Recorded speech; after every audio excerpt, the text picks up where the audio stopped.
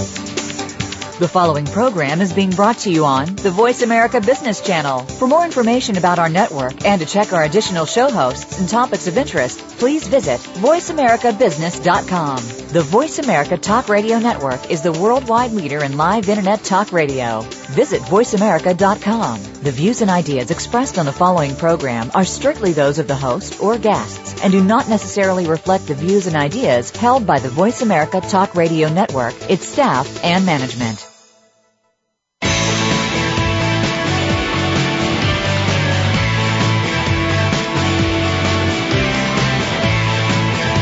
Welcome to the Bob Pritchard Radio Show. Did you know that over 95% of all businesses fail within the first 10 years? By listening in to what Bob's guests have to say, plus direction from Bob Pritchard himself, it's our intention that you won't be among those statistics. Now, here's your host, Bob Pritchard. Welcome to the Bob Pritchard Radio Show, the no bullshit business show dedicated to assisting entrepreneurs to be more successful. I'm coming to you this week from my hometown of Los Angeles, where it's been wet and cold all week. You know, there's two major broadcast events on tonight. One's the President's State of the Union address, and the other is this radio program. We're glad you're listening to us. Of course, the great thing about radio is I can sit here with a glass of red wine and enjoy myself. That's one thing that the President can't do. The recent recession has been the worst since the Great Depression, but there are strong signs that the economy is in the beginnings of a recovery. The largest US corporations are using the recession as an opportunity to restructure and become more efficient. In these times, inefficient and uncompetitive businesses are eliminated. Costs are lowered and business is poised to grow vigorously. However, there are many parts of this economy that will take a while to recover. It will be a 2 or maybe a 3-speed recovery. But let's look at the facts. Fact 1, labour costs are down 2.3% and manufacturing productivity rose 5%. Very strong. Fact 2, companies are refinancing debt at a much lower rate. As a result, corporate balance sheets have risen by 28%. Fact 3, corporate profits are close to an all-time high. And fact 4, corporate cash reserves are more than $2 trillion, a 50-year high, meaning companies can really drive growth, expansion, and acquisition. Of course, this all depends on Europe not falling apart. The future for this country looks great. Unfortunately, it won't, in the short term anyway, help everyone, as with the restructure and increased efficiencies, many types of jobs have disappeared. There will need to be a significant retraining of people in America. But we will be a much more powerful and much more nimble country. Then there's the Kodak bankruptcy. This is what happens if you don't continue to innovate, if you don't stay ahead of the curve. Although Kodak dominated the film market, they didn't continue to innovate, and the digital revolution just blew them away. Remember, now is the time to be successful. There are more millionaires made during a recession than at any other time. Take advantage of these times. Get committed. Focus on your business. Be innovative. Take time to learn what you need to do to make your business successful. Take on a mentor. Anything that will help you to move forward and succeed. America's always been about initiative and innovation, about hard work and commitment. That is what made America great. This is the one country where anything is possible. So let's pull together to put this recession behind us and get rid of the political divide in this country.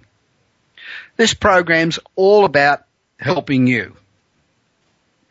I want to do whatever I can to make your business successful. So I want you to write to me, email me, tweet me, become my contact on LinkedIn, go to my website, bobpritchard.com, subscribe to my newsletter, tell me what you think. Share your ideas with me. Tell me all your criticisms. And, of course, your praise, especially your praise. And let me know what it is that you'd like me to talk about. Again today, I'm devoting the whole last segment of the show to answering your emails. And remember, if I read your email on the air, you'll receive a copy of my new book, Kick-Ass Business and Marketing Secrets, How to Blitz Your Competition. And it's a step-by-step guide to guaranteeing that your business is a success. We also have a couple of great interviews again for you today. The first is Rick Bernard, who is a freelance illustrator and cartoonist from Chicago who has clients all over the world. Graphics are a really critical part of marketing and advertising because after the headline, they are the most read part of any communication message. So you need to get it right, and Rick is fantastic. I caught him in New Zealand. My second guest is a lunatic, a great guy named Scott Mullen, who hurtles around racetracks on his bike at close to 200 miles an hour. Scott talks about what it takes to be a winner. But right now, let's talk about a couple of the mistakes that companies make that are simple to fix, but if they don't, could cost them their business. So many businesses focus on themselves and not on the prospect and the customer's needs. That is who the ads are supposed to be appealing to, isn't it? Your customers. Why isn't this obvious? Look through your yellow pages online or on paper or today's newspaper ads. It doesn't matter. Now answer this question. Are most of the ads telling you what benefits you get if you become a customer? Are they telling you about the advertiser? Where they are, how wonderful they are, what they do, how great their quality is, how great their service is, how long they've been around, and all about them? That's what they're talking about. They're talking about them and not about you. And you, as a customer, don't care about them. We only care about ourselves. We don't give a rat's if the business goes out of business. We don't care. We'll just find somewhere else to buy from. 95% of ads today are totally focused on the business and not on what the business can do for you, the prospect. Take a look at the ads on TV. Listen to the radio. You'll find the same thing there consistently every bloody day. This type of selfish advertising falls under the wasteful category of institutional advertising. Institutional advertising, in my view, produces absolutely no benefit whatsoever. The advertising agencies will tell you that it produces deferred results. It creates an image of the company, an impression of the company in the customer's mind. What rubbish that is. Branding is worth zip in today's marketplace. Brand equity is all that counts, and this type of advertising does nothing for brand equity.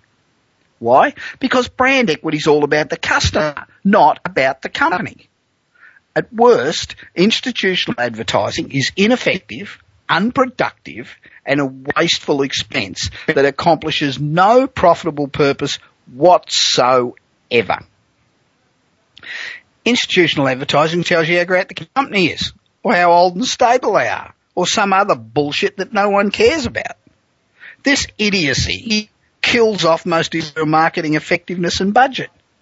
From brochures to flyers and sales letters to advertisements, your marketing message should let your prospects know that you are concerned only with what they want. Anything about you should always come last. Your customers should always come first. Any marketing documents you create should start out focusing on the prospect's wants. Every sentence should show that you understand what the prospect wants. Until your marketing efforts focus on the prospect wants, your marketing will fail. This marketing failure will be closely followed by your company's failure. As I said last week, excellent advisors and mentors to help you avoid these mistakes are much more important than a great product. But select those advisors carefully. A lot of people become consultants because they are hopeless at running a business or doing anything else. So check out their credentials before you hire them. And remember, the good consultants are going to cost twice as much, or maybe even more, and that may be important initially to you. But the good ones produce results. For one client, we once increased inbound calls from 70 a month to 3,500 a month with the same advertising budget. So just by knowing what we were doing, we went from 70 calls a month coming in to 3,500 calls a month coming in. Would your business be better if you had, 20 times the number of calls, 40 times, 50 times? I can't work it out. If you had 50 times more calls coming in, would your business be better? Of course it would. Now, it costs a little bit more, but in the end, it pays off in spades. There's no need to spend a fortune on consultants. You know, I work with some of the best in the world in a business called Market Force One Business Strategies, where for just $2,000 a month you can get advice via Skype on any aspect of your business anytime you want it. And you can do it for just 1 month if you want. So if you'd like more information on that, just send me an email to bob@bobpritchard.com and I'll be pleased to get back to you. Another mistake that businesses make is that they fail to determine specifically who their market is, where their market is, and what their wants are. 90% of businesses never precisely determine who their market is or where the geographic pockets of their potential clients are or what the customer's desires, needs, wants, and passions are. This is a grave mistake that will not only cost you money, but it will screw your business. The successful marketer can tell you precisely who you're marketing to, where they are, the most effective way to reach them, and what they want in a product or service. They can tell you the age of their best prospect, who the person is, where they are, their educational income levels, and other critical information. You must know who they are, then you can find out where they are and why they will buy and how to reach them. How does your customer buy from you? Why do they buy from you? What do they need from what they buy from you? Think about it. How can you expect to fill somebody's needs if you never take the time to get involved and understand them? Yet few companies ever bother to seek to meet their customers' needs.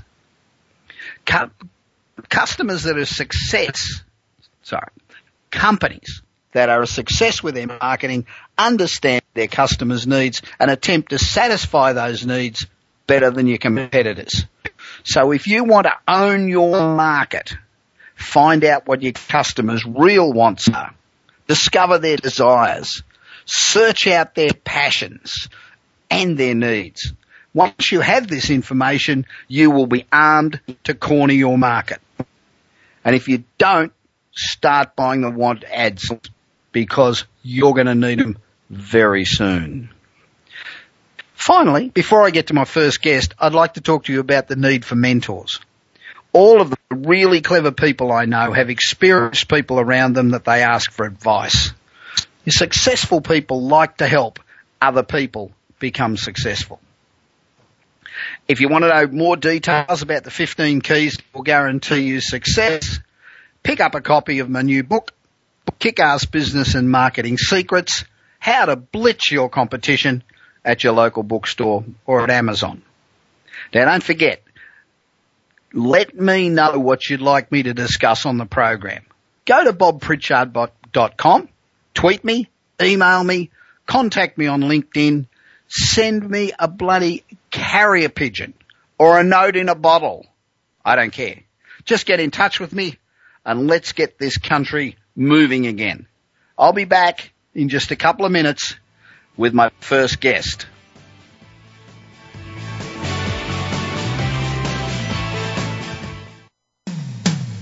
When it comes to business, you'll find the experts here.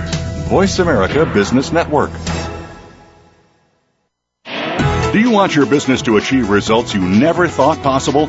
Bob Pritchard is recognized as the Business Leader's Advisor and has 30 years of experience as a straight-talking troubleshooter for Fortune 500 companies and SMEs across the world. Whether you need a checkup across all departments of your business or simply want to improve marketing, advertising, performance measurement, or some other area, Bob Pritchard will work his magic so you can blow away your competition.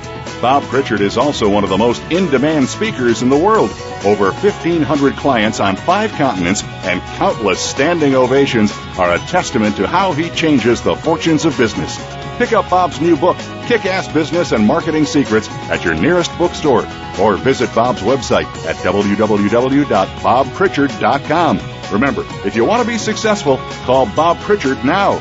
Worldwide phone numbers and more information can be found at bobpritchard.com. When it comes to business, you'll find the experts here. Voice America Business Network.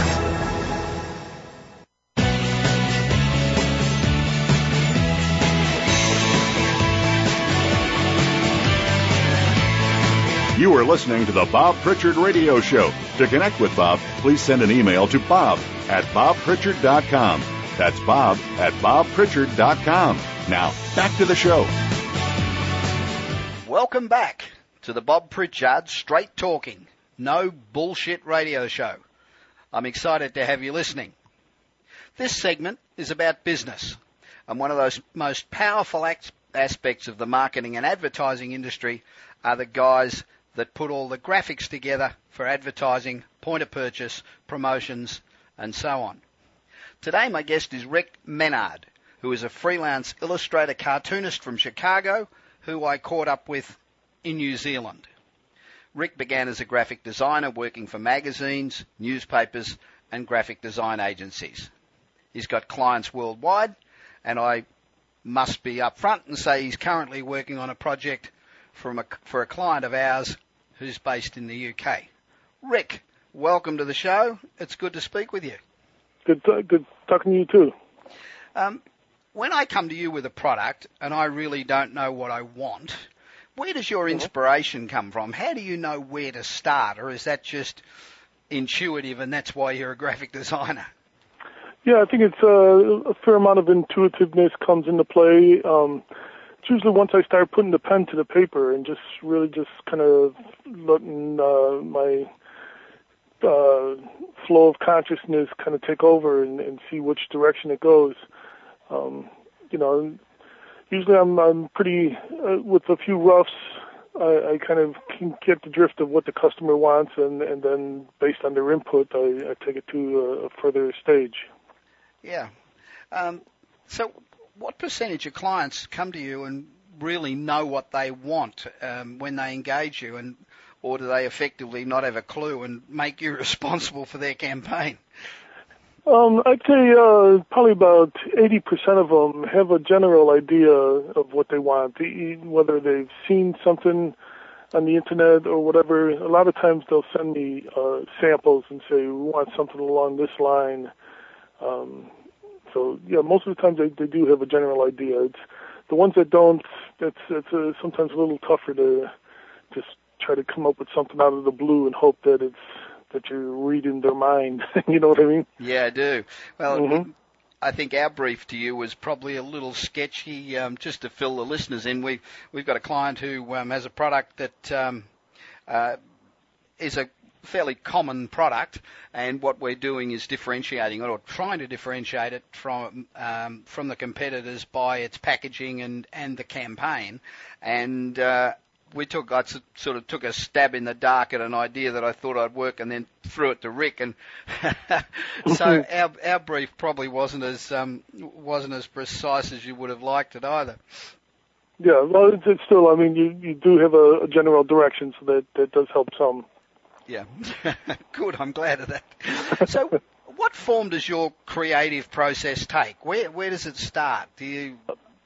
Okay, well, generally I start on the old-fashioned way, kind of old school, with pen and paper, just kind of sketching, and then once I have some fairly tight sketches, then I bring the computer into play. I've got a nice Macintosh set up, and then I scan my artwork, bring it into Photoshop, and then and add color and tighten things up even more, and add text and backgrounds, and pretty much do everything then in Photoshop so that I can email a digital proof to the customer. Do you start by looking at what else is in the marketplace and where everybody else is positioned, or you just go from the actual product itself? And do you know what I mean? Sometimes I will go into Google and do a search and see what else is out there along the lines of the project that I'm working on that helps to spark some ideas. Sometimes,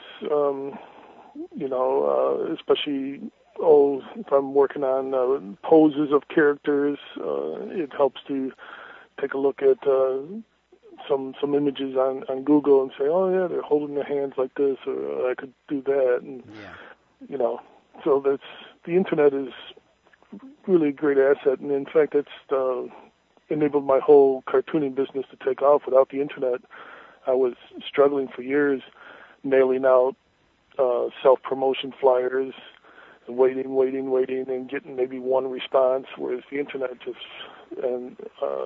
just enabled me to just take off, and now I've been doing this for years, totally freelance. So, you've got clients all over the planet, and what people react to and what they interpret as being funny or not funny or whatever varies so much from country to country. How do you make that adjustment? It seems that most of my clients are from, I guess you could say, the western part of the world.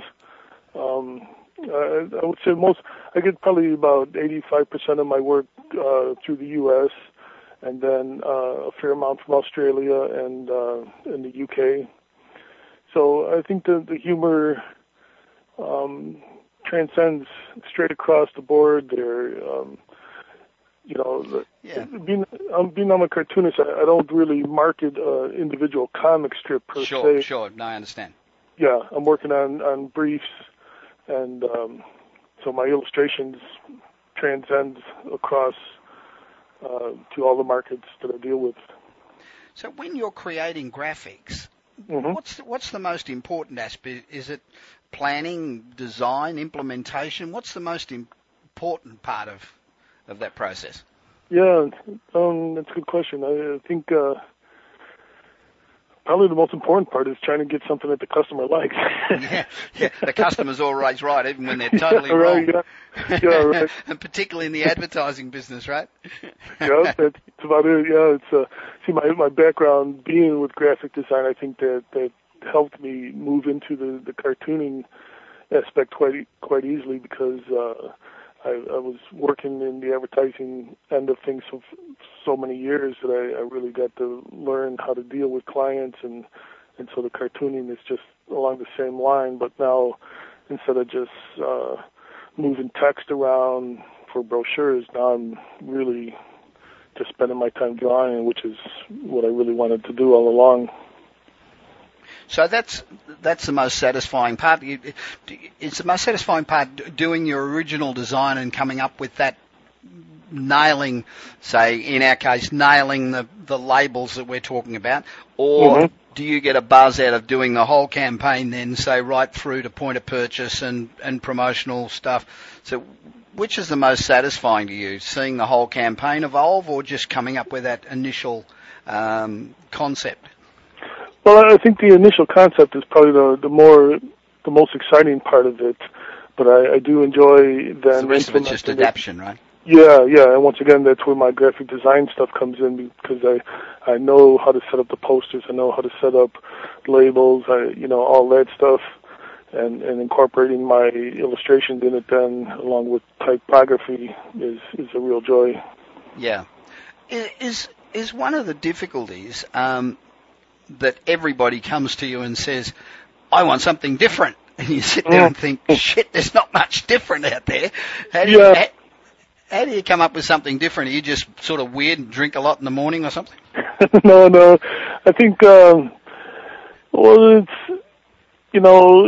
I think people come to me, I have pretty extensive portfolios out there on the web now, and people, by the time they come to me, they've reviewed my stuff and kind of know what I do, and so I don't think they're coming so much all the time for difference as much as they're coming for what I do. Yeah, I know that when we contacted you about the job for the people in England, we had a look at a whole heap of graphic designers, and as soon as we saw yours, we said, the one particular design, I can't remember what it was, we said, that's it, that's almost exactly what we want, and that's the reason we contacted you.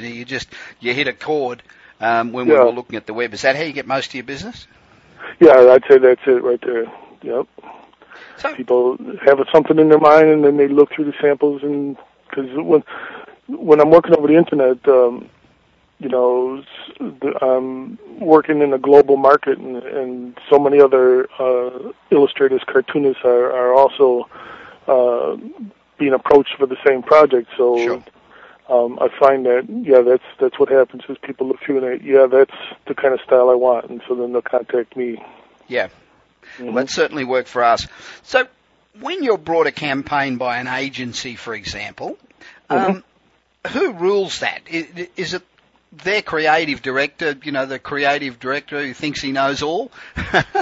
or you as the artist, or the copywriter? Who gets the preference there? How does that balance work? Yeah, it's it goes back to the same type of thing. The customer is always right. It's being that most of my work comes over the internet. I'm finding more and more jobs are coming from single owner businesses. Not so many agencies now like there used to be. It's really what that individual owner wants. One of the things we talk about on this show is a mantra of mine for the last 10 years has been that traditional advertising does not work. And the sooner all these advertising agencies with their acres of marble are shut down, the better. So I hope you get all your work direct. That would work for me. Yeah, it seems that's the way. Once again, the internet has empowered so many people now. They, instead of necessarily assigning it to an agency, they take it upon themselves and say, I'm going to find an artist to do this for me myself. And so that's what I'm finding with people, they'll write a children's book and they'll say, now I want to find an illustrator, and they go on the internet, cartoonists want it, and bam, I show up in the search, and they contact me directly. So when one of our clients, one of the people that are listening, wants a designer for a logo or a campaign, what should they look for?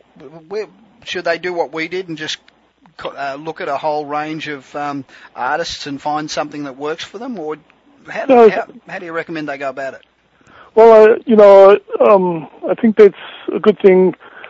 One thing that they probably want to look for is that I have is a lot of feedback. Yeah. That's really a testament to is this person really going to deliver and that kind of thing. That's really important. So I've been doing this for a number of years, and I've built up a huge amount of client feedbacks. Well, Rick, I tell you what, I'll vouch for you. We took you a reasonably sketchy brief, albeit based on something that we really liked, and you've been fantastic. You've responded instantly. You've been absolutely, couldn't have been more cooperative. So anybody who's listening, I thoroughly recommend Rick. Thanks for being on the show, and I look forward to catching up for a beer, or better still, a bottle of Cristal when we nail this job for the client. All right. And you can find out more about Rick by going to Rick Menard, MENARD, at extra, that's xtra.co.nz. So I'll be right back after this short break.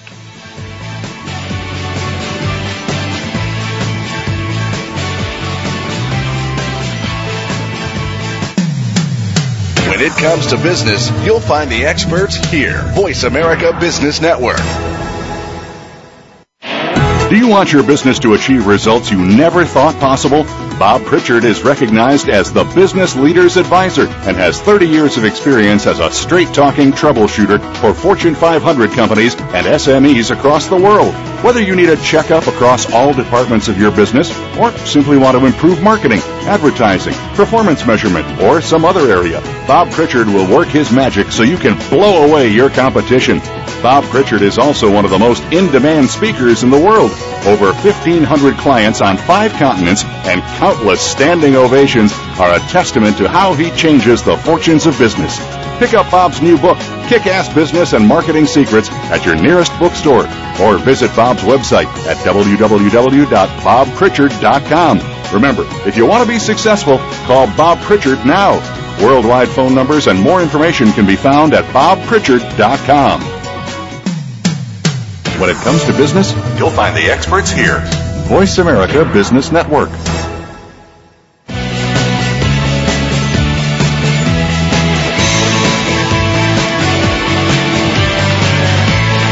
You are listening to the Bob Pritchard Radio Show. To connect with Bob, please send an email to bob@bobpritchard.com. That's bob@bobpritchard.com. Now, back to the show. Hi, welcome back to the Bob Pritchard Straight Talking, No Bullshit Radio Show. I appreciate you being with me today. This segment is about the business of show business. It's what happened behind the scenes, not the crap that you read about in the papers or the magazines. And when I talk about show business, I mean it in its really broadest form. We've had actors, singers, theme park attraction creators, gold medalists, and tonight we're fortunate to have Scott Mullen, who raced a Kawasaki Ninja 650 in the lightweight Grand Prix last year. Scott has raced at tracks including Daytona, New Jersey, and Pocono. As you probably know, I've had some involvement with Formula One. I was the marketing director, and with Indy, and I know just how hard it is not only to be a good racer with the fitness and the concentration needed, but also to generate the funds that are required to keep the team on the track. Scott began road racing at college on a borrowed bike and now rides at championship level. He owns a dealership, and the dealership sponsors his racing passion. Scott, welcome to the show. Great to speak to you. Thanks for having me. How difficult is it to get a team together? Because it's not only you and the bike, it's all the rest that goes with it, and then to finance it. How difficult is that? It's actually very difficult. I think one of the most important things, honestly, to have is a really good support team to get you started, and basically having a great support aside from your family. Yeah. My wife and my daughter go to every event, and so to have them around and being there for me, you know, it makes it a lot easier to get everything going. Yeah. How hard is it to raise the money? Raising the money can be very hard. There's a lot of people out there that try to do it on their own. Yeah. There's a lot of people that scrape by, and every bit of savings that they have, they try and put into racing. And then there's a lot of people that, try and get whatever sponsorship they can to help pay for tires or for entry fees. So it can be very difficult. And you spend a lot more money on keeping your team together, keeping your bike up to scratch, new wheels on tires and all the rest of it, than you can really win in prize money. Is that right? Yeah, the prize money goes a little ways. It definitely helps for paying for some things like tires. Unfortunately, prize money typically doesn't help pay for when you have a nasty crash and you end up doing serious damage to the bike. But and what about damage to you? Yeah, you always try to avoid that as well. Well, I've known a couple of world champions, and the thing that I notice about them is most of them don't have any little fingers. little fingers seem to be the first ones to bite the dust. Yep, that's very true. Thankfully, I still have all 10. Oh, good. From college, How did you get, from a borrowed bike at college, how did you get to race at the level that you do now? What was the transition? Well, in school, it was definitely more of a hobby, and something that I like to do for fun in the summertime. But as soon as I graduated school and started the business, it turned into more of a way to promote and market the business, and that's really when my attitude kind of changed to be definitely more professional. Yeah. That's when I started taking more care of my bikes. I like to show up and have as clean and professional looking of a bike as possible, have a really nice garage set up, have a nice pit set up.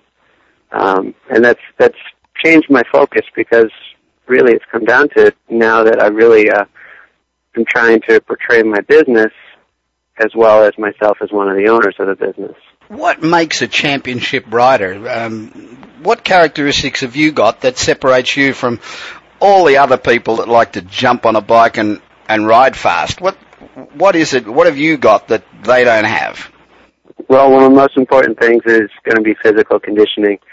But I think a lot of people can do that. Really what separates a lot of racers is the mental side of racing. When you get to the level where you're battling for championships, you're racing against people that are in the exact same physical category that you are. Yeah. Now it's how you can outsmart each other, or how you can keep your heart rate low and keep your mind focused to be able to race at 100% for the whole race.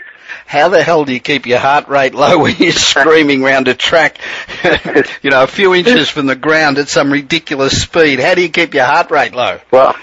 Well, to be honest, when I first started racing, I'd say there's no way that you could. But it gets to the point where you just become comfortable with the speeds that you're doing, and you become comfortable with the track, with putting your knee on the ground, with the bike sliding around on you, that everything that normally would raise your heart rate, you don't really think about anymore. And now you're focusing more on the actual art of racing, focus on the person that's in front of you or the people that are behind you. Yeah, it scares the hell out of me, I got to tell you. I've had a couple of gold medalists on in the last few months, and they say that the most important part of winning a gold medal is that when you're at that level, everybody that you're competing with, not everybody, but most of the people you're competing with, are more or less the same level of talent. And the person who wins is the person who really wants it the most. On the day when that gun goes off, you've got to be the person who wants it the most. Is that the same in your sport? Absolutely true. Absolutely, yep. Like I was just saying, everybody's on the same physical level. It really comes down to who can push the hardest for the longest, and who can stay as focused as possible. So how do you keep yourself physically and mentally conditioned when you're racing or when you're not racing? I suppose you've got to do it 52 weeks a year. So what's your routine? Yeah, obviously eating right is very important. Having the right nutrition is key, and then also the physical workouts. With motorcycle racing, we don't focus a lot of our efforts on muscle building. A lot of it is more on endurance, being able to keep your body going for a longer period of time. Yeah. So a lot of lighter weight, long reps for weight workouts, and then a lot of cycling as well. Cycling is something that really helps you keep your heart rate going. Right. Is that also for strengthening your legs, or is it simply?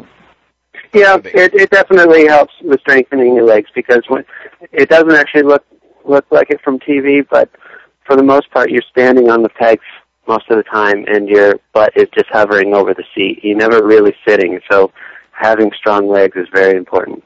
Yeah, I've had a lot to do with Formula One, and one of the most difficult things that I hear from drivers is keeping that incredible concentration for 2.5 hours or 2 hours or whatever the duration of the race is, because you can't afford to have 1 second where you're absolutely not in tune with what you're doing, or bingo, you run up the arse of somebody that's doing 300 clicks.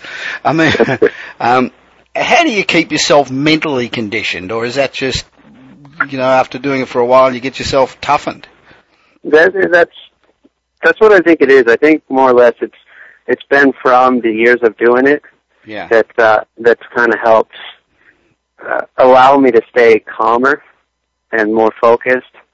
When you think about how fast you're going, or when you think about what you're doing, or when you think about the bike just slid on me, you lose that mental focus. So I think a lot of that comes from experience. Yeah, well, if you have a fall, and let's say you don't get badly hurt, but it's got to be enough to scare the hell out of you, how do you get back on the bike next time and go back to being, fully focused? How do you do that? Yeah, you just have to push it out of your head. You can't let that slow you down, because it absolutely will. I know that several times as I was coming up through the ranks when I was still a amateur, a crash would definitely it would raise your lap times. Yeah. You could lose 2 seconds a lap, because all of a sudden you get it to a corner where you just crashed, and you'll go slower. You'll be more tentative. Yeah. And you have to kind of let those just go away. Crashes do happen. You're lucky that you walked away and move on from it. You're a braver guy than me.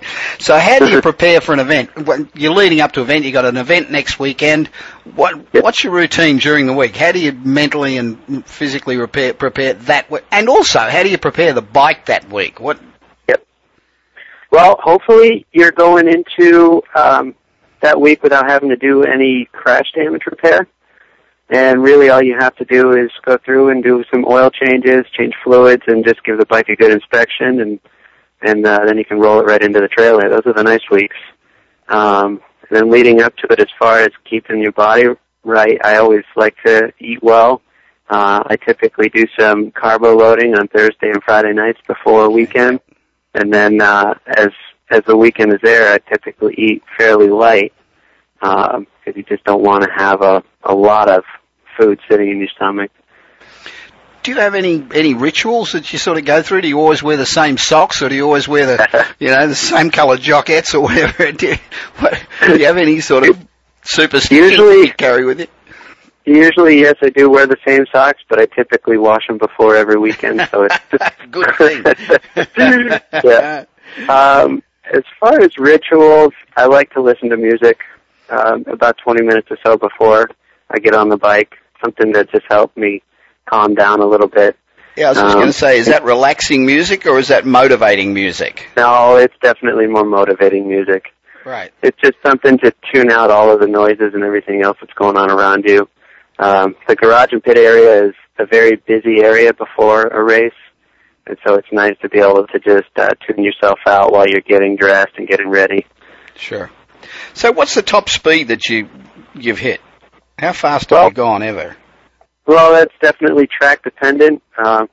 Speeds are definitely up around 180 miles, 190 miles an hour.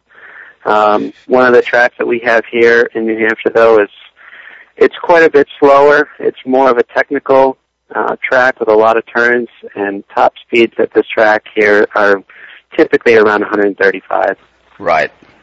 Which is the best track to ride? A fast track or a track that's got more twists and turns and bends and chicanes and things in it?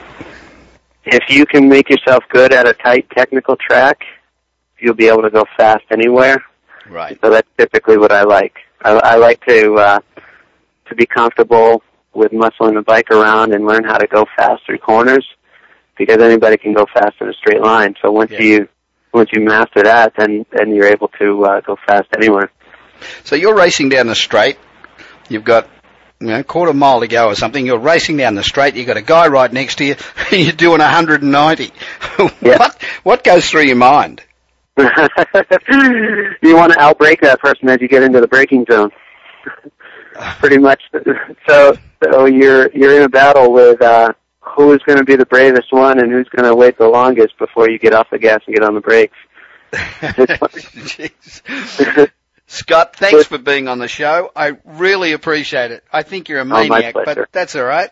Now, if you'd like thank you for having me. Oh, it's a pleasure. Now, if you'd like to contact Scott, maybe provide him with some sponsorship or whatever, you can contact him at scott@svm-nh.com. That's scott@svm-nh.com. And I'll be right back after this short break with answers to your emails from last week.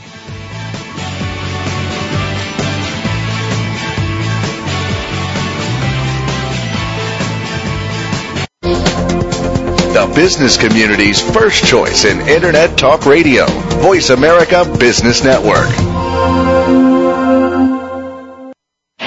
Do you want your business to achieve results you never thought possible? Bob Pritchard is recognized as the Business Leader's Advisor and has 30 years of experience as a straight-talking troubleshooter for Fortune 500 companies and SMEs across the world. Whether you need a checkup across all departments of your business or simply want to improve marketing, advertising, performance measurement, or some other area, Bob Pritchard will work his magic so you can blow away your competition. Bob Pritchard is also one of the most in-demand speakers in the world. Over 1,500 clients on 5 continents and countless standing ovations are a testament to how he changes the fortunes of business. Pick up Bob's new book, Kick-Ass Business and Marketing Secrets, at your nearest bookstore, or visit Bob's website at www.bobpritchard.com. Remember, if you want to be successful, call Bob Pritchard now. Worldwide phone numbers and more information can be found at bobpritchard.com. When it comes to business, you'll find the experts here. Voice America Business Network.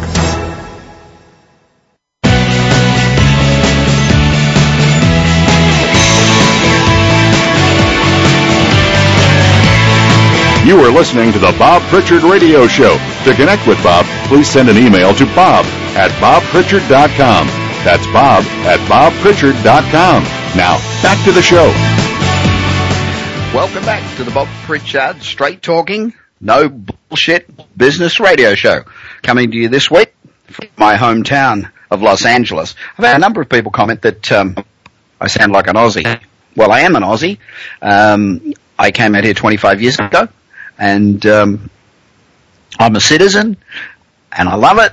I still travel around the world a lot with speeches, but anybody who thinks I've had people say that I'm from New Zealand and England and South Africa and all over the place, but no, I'm an Aussie at heart and love it here. Due to the great response we had last week, incidentally, I thought the president was on at 5 o'clock, but the State of the Union's now on at 6 o'clock. I guess he just simply didn't want to go head-to-head with me, and I understand that. So due to the great response I had last week to the email segment, I'm going to devote the whole of this last segment to emails and answering some of your questions. I think the reason that this segment's so popular is that we all have the same issues. It doesn't matter whether you're in retail or whether you've got a manufacturing business, whether you're a plumber or a painter or running an auto repair shop. We all confront the same challenges.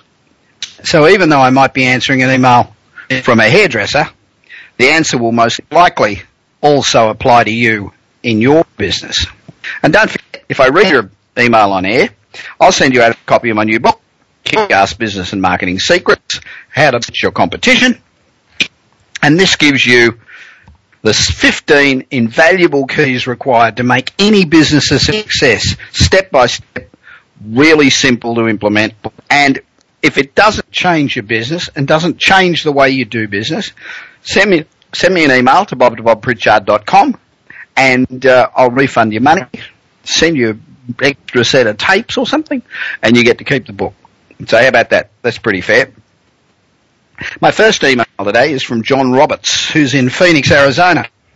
John, that's just down the road from our studios in Tempe, so you can't be more than a few miles away. John writes, Dear Bob, listen each week because I get so much useful hard to speak.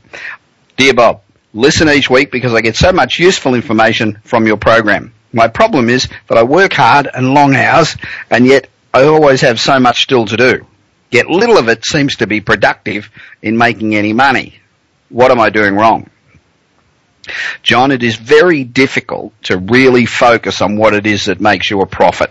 There are always so many distractions, so many emails, so many phone calls, all sorts of other stuff to distract you. So, 2 small things that may help you. Firstly, focus on things that are important to making money and growing your business. Leave all the other stuff until you've got time. And if you don't have time, you'll find that it really isn't important anyway. Makes no difference whether you do it or not. Secondly, at the end of each day, write down a list of the things you did today that actually made you money. So sit down at 6 o'clock or whatever time you finish and think, today, what did I actually do that made me some money? You'll be surprised at how often you've busted your ass all day and you can't come up with one thing that's actually made you any money. And don't forget, business is about making money. I mean, it's about a lot of other things as well, but if you don't make money, you've got nothing happening. Thanks, John. Remember that this show is aimed at all business people, and the same rules apply no matter what the nature of the business or its size. This show is about helping you be more successful. John, my new book is on its way to you. Our second email is from Margaret Hayes, who has a hairdressing salon in Amherst, New York. Margaret writes, "Great show, Bob. Very informative.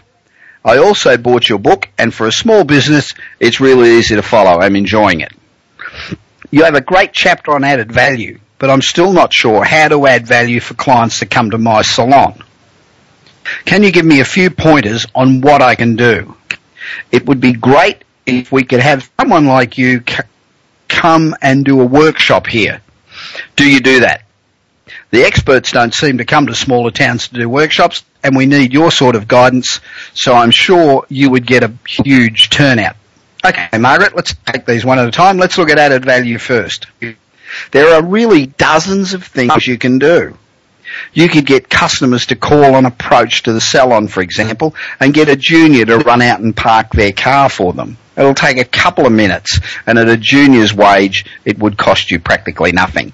Or you could make appointments to go to their home or business, perhaps after hours, if they're unable to get to the salon, providing enormous convenience. Margaret, you've got to have a database of all of your clients with details of their birthdays and all their anniversaries so that you can send them a special offer on their special day as an add-on to what they normally would have done. Maybe you could buy a coffee machine and give them a cappuccino or a latte when they sit down, or give them a couple of bonus movie tickets. You could also hire I'm not sure what you call them, but a person that does nails. And invite your regular customers to come in on, the last Wednesday of the month, and they get their normal appointment as well as having their nails done free as a bonus. I'm sure that a nail person to come to the salon for a day, amortized again across all your customers, would be probably pretty cheap. And people love to think that they feel special. There's just a couple of things off the top of my head that you could do. Now, as far as coming to Amherst for a workshop, with my schedule, that's pretty difficult. And I get a lot of emails like yours, small businesses needing advice but not able to afford either a full-time marketer or a full-time whatever, and even not able to afford a consultant. So that's one of the reasons that we set up this Skype consultancy that we've got, where companies can pay $2,000 a month, and you can get onto Skype, talk face-to-face with us as often as you want, for about any problem that you have in any aspect of your business for just $2,000 a month. And, if you went and hired a good marketing person, it's probably going to cost you $100,000. And good consultants, if you ring to get me to consult for a day, it's going to cost you $10,000. So for $2,000 a month, it works out pretty good. So any business can add value to their clients. You just have to put yourself in your client's shoes. You need to think like they do. So pretend that you're a client for a minute. I'm going to a hairdressing salon. What is it that you could do for me that would make me feel special? You know, you could give people those nail files with your name on them and your phone number. It wouldn't cost you much for a set of emery boards, and you know, all those sorts of things just make a difference. It's not the value of the gift, it's the fact that you're doing it. You just need to do something that differentiates you from your competitors in the next street. So you need to create things that are a little bit different. You know, added value doesn't cost you much, makes you feel good, and it'll get you a customer for life. And more importantly, it'll get word of mouth going for you. You know, people that come in will go and tell their friends, and they'll tell their friends. And this is a really powerful way to build your business, and it's a hell of a lot cheaper than advertising. Margaret, as you already have my book, and thank you for that, I'll send you a set of CDs that I'm sure that you'll enjoy instead. My final email today comes from Michael Wesley from Hackensack, New Jersey. Michael's email reads, last week you talked about spending time working on your business and not in it. What do you mean by that? Incidentally, I love your show. It's very informative, and I keep coming up with questions I want to ask you. Thanks, Michael. I appreciate your comments. There's an old saying that my mother used to use. It went along the lines of, don't just stand there, do something. Well, today it's important to not just do something, but to stand there. Every day you should be putting aside half an hour to think about your business. You know, think about every aspect. What works, what doesn't, what could be improved, what processes do we use that could be better, how we can simplify them and improve them. Think about how we can have a better impact on our customers, how we can add value and build customers for life. The problem is we're too busy doing the things in the business that we forget to work on making the business better. You know, we need to go in boots and all, and you need to think about your business.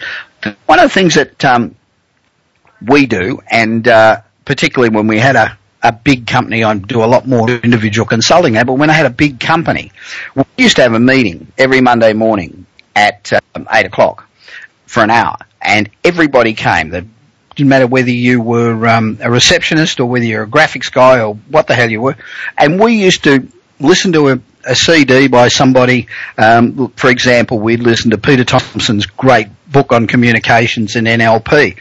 We'd talk about how we could use that information to help our business and how we could use that information to help a client.